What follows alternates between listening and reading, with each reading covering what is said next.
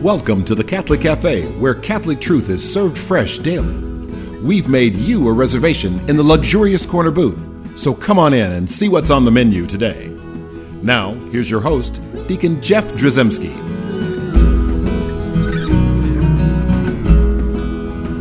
Greetings and welcome to the Catholic Cafe. I'm Deacon Jeff, sitting in the luxurious corner booth of the Catholic Cafe, and I am joined by John Edwards.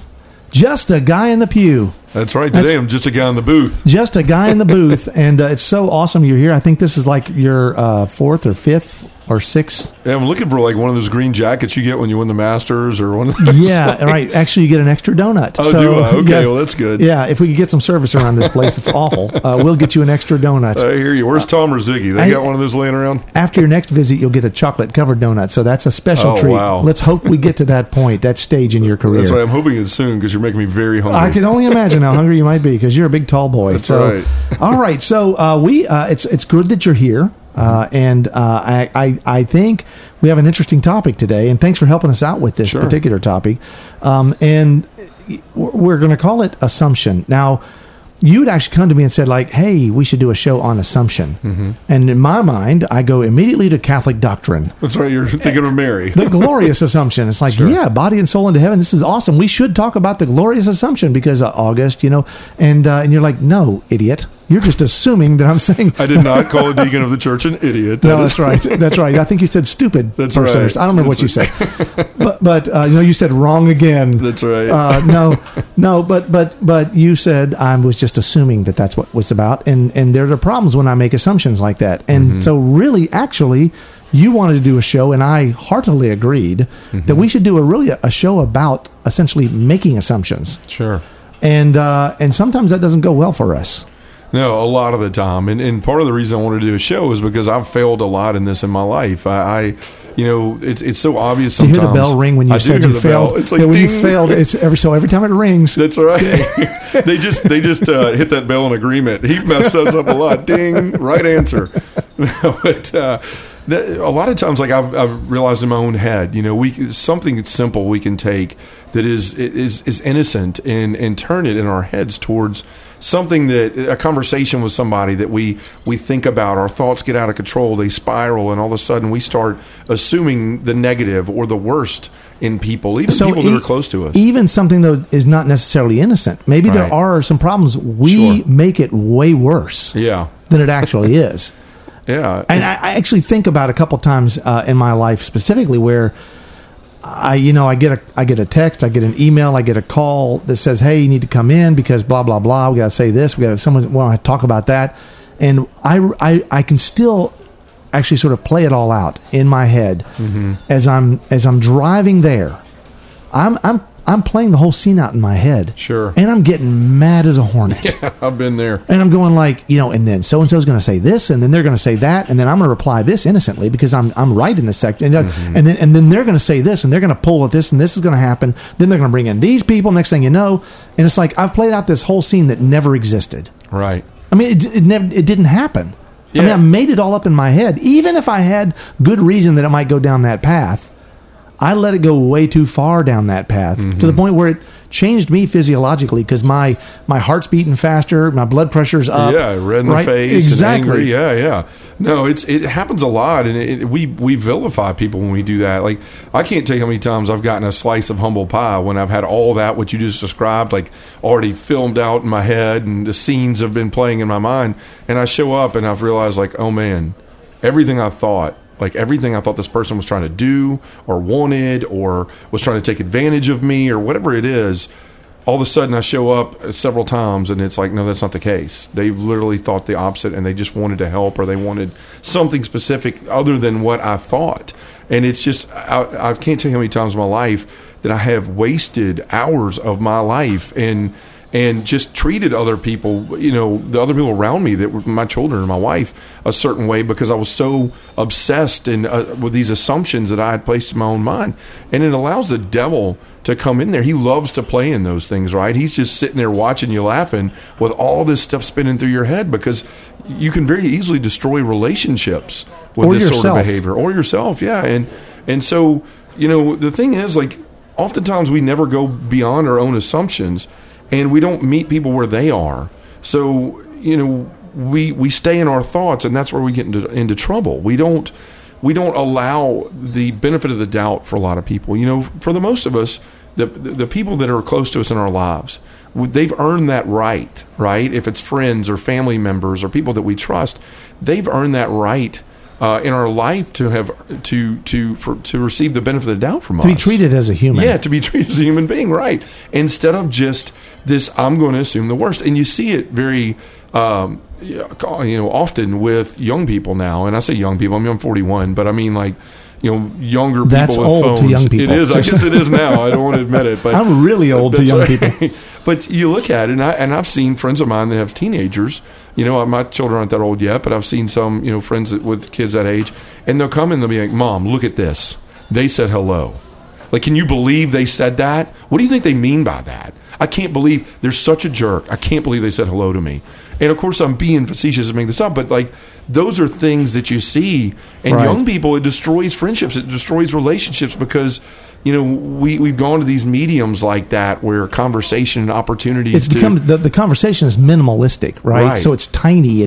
And we have to extrapolate meanings, context, feelings from a few words, and the only choices we have are the words themselves and whether or not they're in caps. Right. I mean, when it comes to things like texts and emails, right? So, and everyone should know by now, there's almost no reason why you should ever text or email anything in all caps. Sure. I mean, when you say words in all caps, you're yelling, and and now it's like, we need to shut that yelling down. Yeah. Even though there's only ones and zeros, there's no actual noise that happens other than the tapping on your keys. But the problem is we can start to read so much into that little bit of information. Mm-hmm. So one of the things that tells me is, well, first of all, I ratify what you say. I agree with what you say because I've been there so many times, and I imagine you have. Sure. And it can just end in such a bad place. Yeah. Right? And so I agree that that's a problem. Yeah, you can you seriously can wreck relationships. And it's funny how we have this proclivity to always go to the negative in our mind. Like, I know I do a lot. I have to fight it. Instead of saying well, maybe they meant the best for me. It's almost like the needle always goes to the right, to the full-on negative. Well, what did they mean by that? Or surely you will find the extreme. Yeah. Right? You don't say they probably didn't mean anything. Right. In fact, I get mad at my friends who go well, they didn't mean anything. It's like, well, what do you know? Because what I think is, and all of a sudden I'm playing something out and they're looking at me like, dude, what are you writing a script here? What's going on? Is this going to be a big new Netflix special or something? Because you're writing this drama out that's not really even happened. Yeah, and that's the crazy thing is when you sit back and the times that I've seen it come out of it, and especially gotten that humble pie I talked about earlier, I look back and it may have been days where I have just been spinning this weave in my mind, this storyline that I've created. And I look back at all the energy and all the time and the interactions that I had with other people that were not probably the best because I was consumed by this idea. Yeah, because it affects you not just in that relationship, but in all of them. Everything. Right. It's like just when you get mad, anybody walks in your area while you're mad is probably not going to get the best version of you.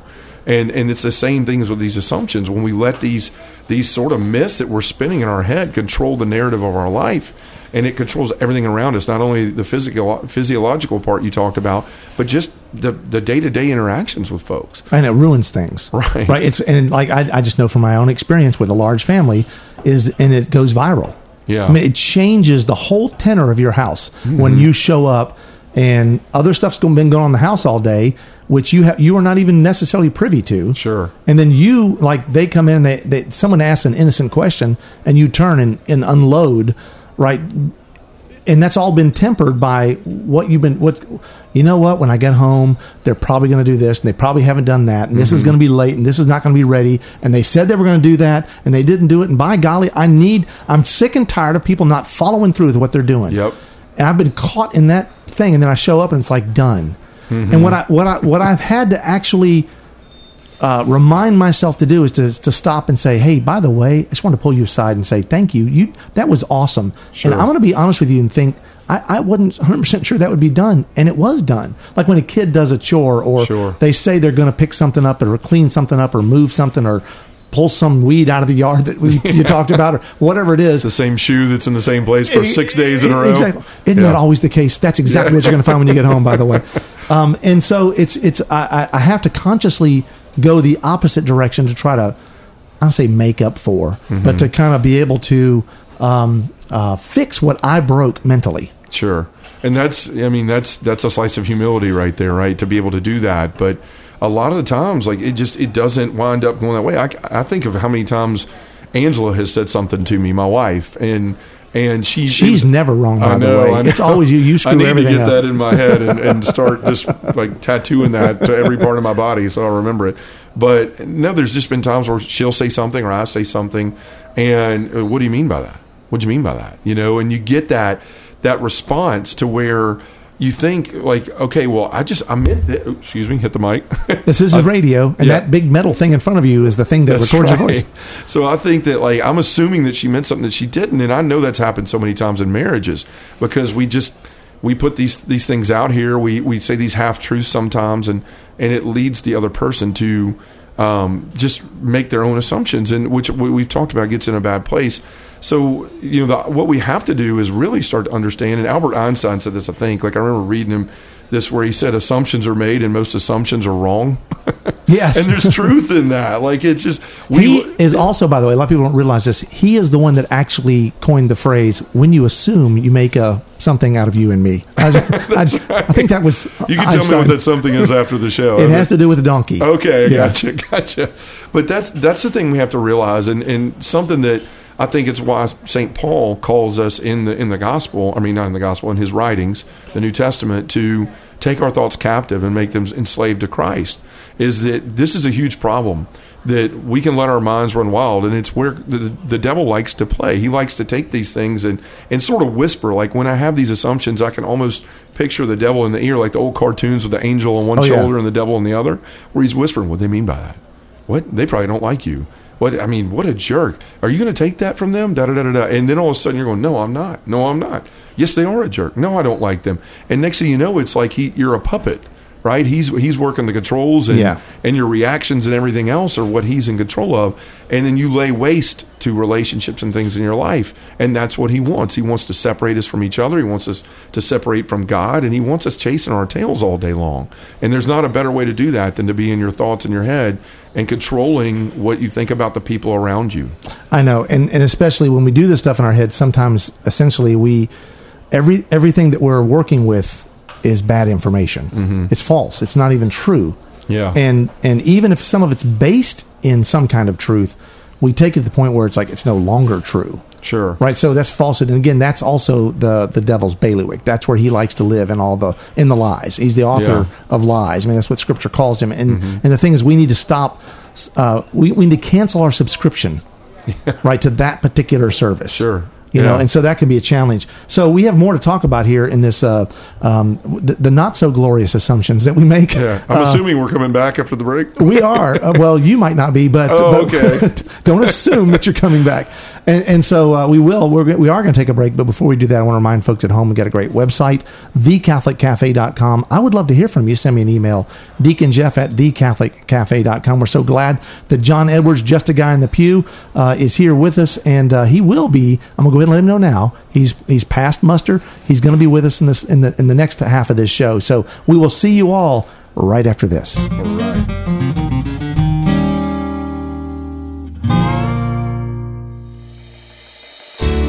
I'm Bess Drzymski, and this is another great moment in church history.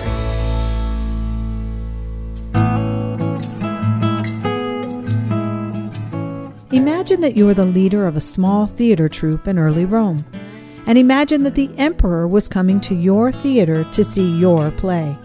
Well, that's exactly what tradition tells us about Genesius, an actor who lived and worked in Rome in the late 3rd century. Genesius wanted more than anything to impress his emperor, the famous Diocletian, who was well known for his intense hatred and relentless persecution of the early Christians. Genesius decided to produce and act in a play that mocked the followers of Christ, for he knew that this would find great favor with his emperor, and perhaps help him to advance himself in the Roman arts society. But, as is sometimes the case, all did not go as planned. His big performance before the emperor was to be his last.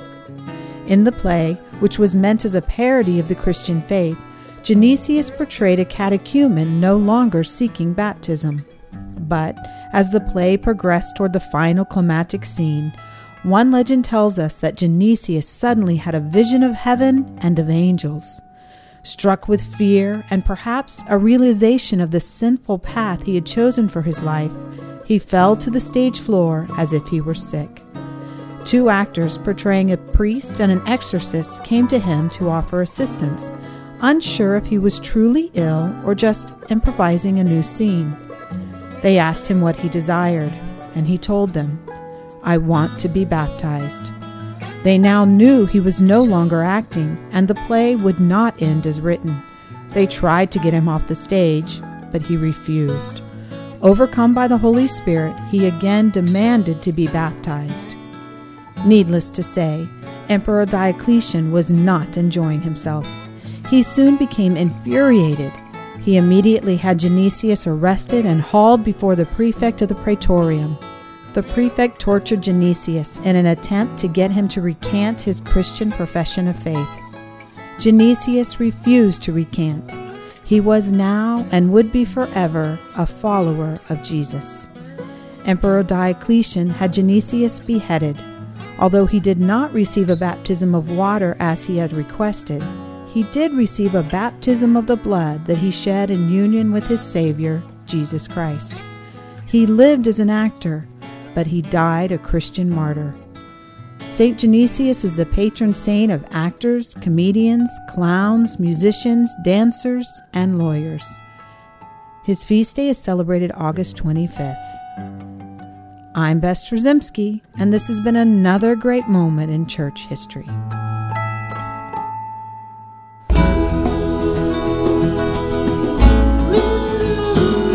Welcome back to the Catholic Cafe. Here's Deacon Jeff. And we're back in the luxurious corner booth of the Catholic Cafe. I'm Deacon Jeff, and I'm talking to John Edwards, and we're talking about making assumptions and what that can lead us to do, unfortunately.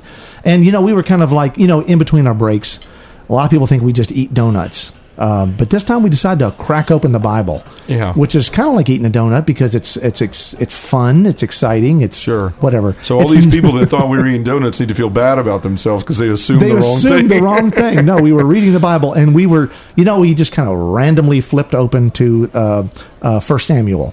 Everyone generally likes to go to 1 Samuel for whatever reason, as we do, and we're kind of looking at the story of Saul and David. And so there's some really weird stuff going on there, and we don't want to go through the whole thing, but we basically see where Saul is jealous of David, right? And so jealousy, which is essentially the source of a lot of problems. Yeah, for sure. Right, because it shows your insecurity, it's whatever, but that jealousy is what leads to Saul to think things about David that end up not being true.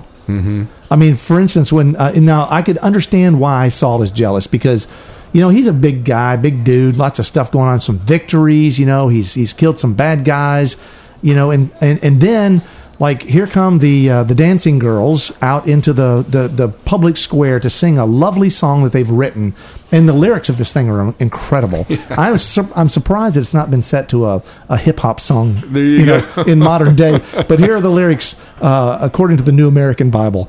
Saul has slain his thousands, and David his 10,000s.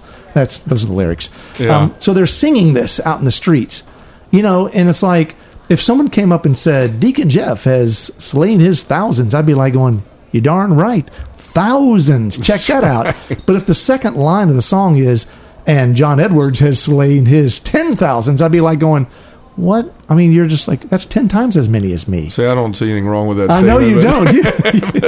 But if it bothers you, we can talk about it. But what's so funny about that, I say funny, but it essentially leads Saul on this lifelong quest to destroy David. Yeah. No, it sure does. I mean, and you see that with power a lot. You know, people that have power are always nervous. They're always worried that somebody's going to take it away from them. Where's the attack coming from? I need to be ready. Yeah, that's the thing. So many people wish to be on top, but then when they get there, they realize that they're pretty much nervous about everybody else coming and taking what they have. And so Saul allows that jealousy to start driving this, I've got to get rid of him before he does something to me. And so what do you think's happening in Saul's mind? I think he's just assuming that David wants that power, that he's longing for what he has, and he's going to take that from him. Do you think he's having some conversation in his mind, about David and saying the things that I say when I'm driving on the way to some potentially uncomfortable meeting? All that stuff is spinning around in his head. I mean, he's just sitting there thinking, if I don't do something, he's going to take this. I'm going to lose that.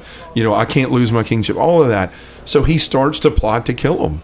You know, and he starts chasing him around the countryside. But you've got Jonathan, you know, Saul's son, who loves David, who is like a brother to him ever since. Which he probably hates too. Yeah, I'm sure he does. He assumes that he's more loyal. Dad, this guy is so nice. He's like the perfect king. Yeah, that's the other thing, is that Jonathan actually said, David, you should be king, not me. And I'm sure that rang in Saul's head as well. But then Saul's going and chasing around the country, and what happens is all these assumptions where he's driven, like he's basically paying attention to nothing else going on in his kingdom other than finding David and killing him before he can, in his mind, do something to him.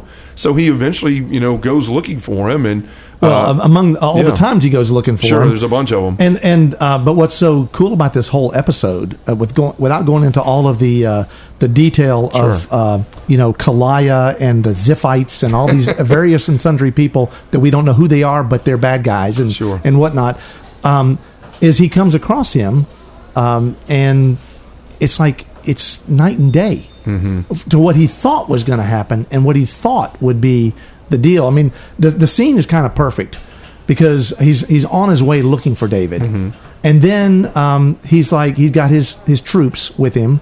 So Saul's got his troops, and they're ready to basically go and kill David. That's what they're on the war path, right?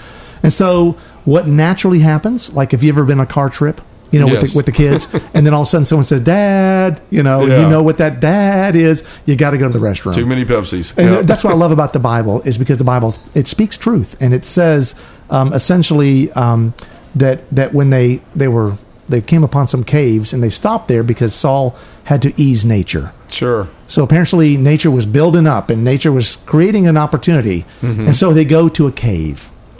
Right, it's a perfect place. I mean, they didn't have like Stuckey's or the drive-through places. You didn't have a McDonald's back then. No Love's gas stations. So he went to a cave, and then deep in the recesses of the cave, the Scripture tells us, there are David and his men. So they have the encounter right there. David essentially gets the drop on him, and so David at that point, then in Saul's mind, because he made the assumption, is he's going to kill me now. Yeah. Like David actually cuts off a piece of his hair and holds on to it later, his cloak or something. I can't remember exactly. His cloak. Yeah, mantle. Yeah, and then his mantle of authority. And he shows it to him. He says, "Look, I could have killed you, but I didn't."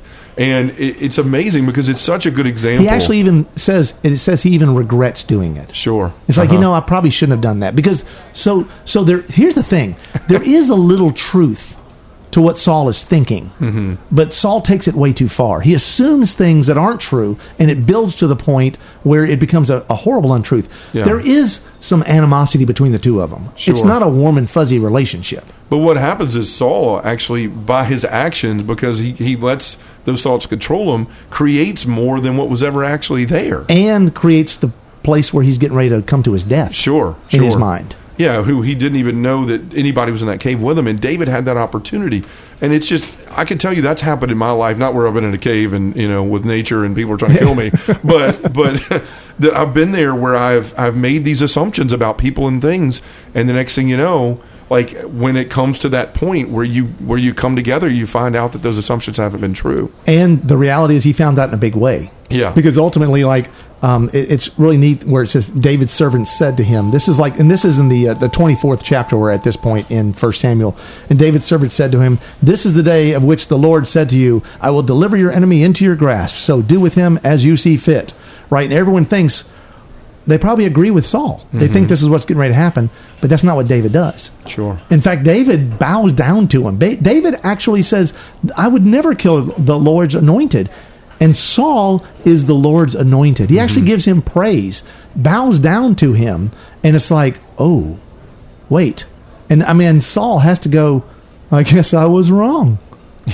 I mean, at the end of the day, but that's such a lesson for us to learn because it's not at all what Saul thought it was going to be. Sure. All because of an assumption. Right. And we're called, like in our lives, as you very well know, to be thinking the best of people, to be putting our neighbor first, to always give those, like we said earlier in the show, the benefit of the doubt. And we don't. And it causes a lot of problems. I would add to that because people are like, well, what do we do then? I mean, in this day and age, we all are familiar with that term fake news, and I don't really want to go into the politics of it. But the point is, there's a lot of stuff out there that's not real. Yeah.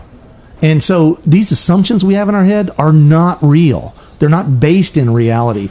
And so it really behooves us and will benefit us to greatly and all those around us if we could actually just get the facts. So as I'm driving to that uncomfortable meeting, can I wait till I get into the meeting? Now, I want to be prepared in certain ways, but can I wait there to find out what they actually think and actually let them speak? And me actually listen. Yeah. I mean, that's a shocker right there. Right. But you're right. It changes everything. Right. And we have to realize that we have to take that narrative back, that we can't just let it run wild. We can't let the devil have his fun and cause us to ruin relationships in our life. We have to take that narrative back and understand, like you're saying, let me be rational about this. Let me wait until I know what's actually going on before I make these assumptions. And let's not even talk about just the assumptions that happen with all the people around. We also need to stop assuming what we think God thinks about us. Oh, sure. Putting ourselves in the trash heap. Because even God couldn't love me. Right. We can't keep having those self-defeating and horrible, mean, bad, awful assumptions that ruin our lives and the lives of everyone around us. We've got to actually forget those kind of assumptions. And you know what? We need to turn to Mary. Speaking of assumption. Speaking of the glorious assumption, there you go. Let's go to her and go to our mama and say, ask her for her intercession in helping us through these difficult situations. Hail Mary, full of grace, the Lord is with thee. Blessed art thou among women, and blessed is the fruit of thy womb, Jesus. Holy Mary, Mother of God, pray for us sinners, now and at the hour of our death. Amen. Thanks for listening to the Catholic Cafe. If you'd like to contact Deacon Jeff, send him an email at deaconjeff@thecatholiccafe.com. Visit us on the web at thecatholiccafe.com. You can also find us on iTunes or follow us on Facebook and Twitter. The Catholic Cafe is brought to you by the Order of Malta, Federal Association. Join us again at the Catholic Cafe, serving up salvation one cup of coffee at a time.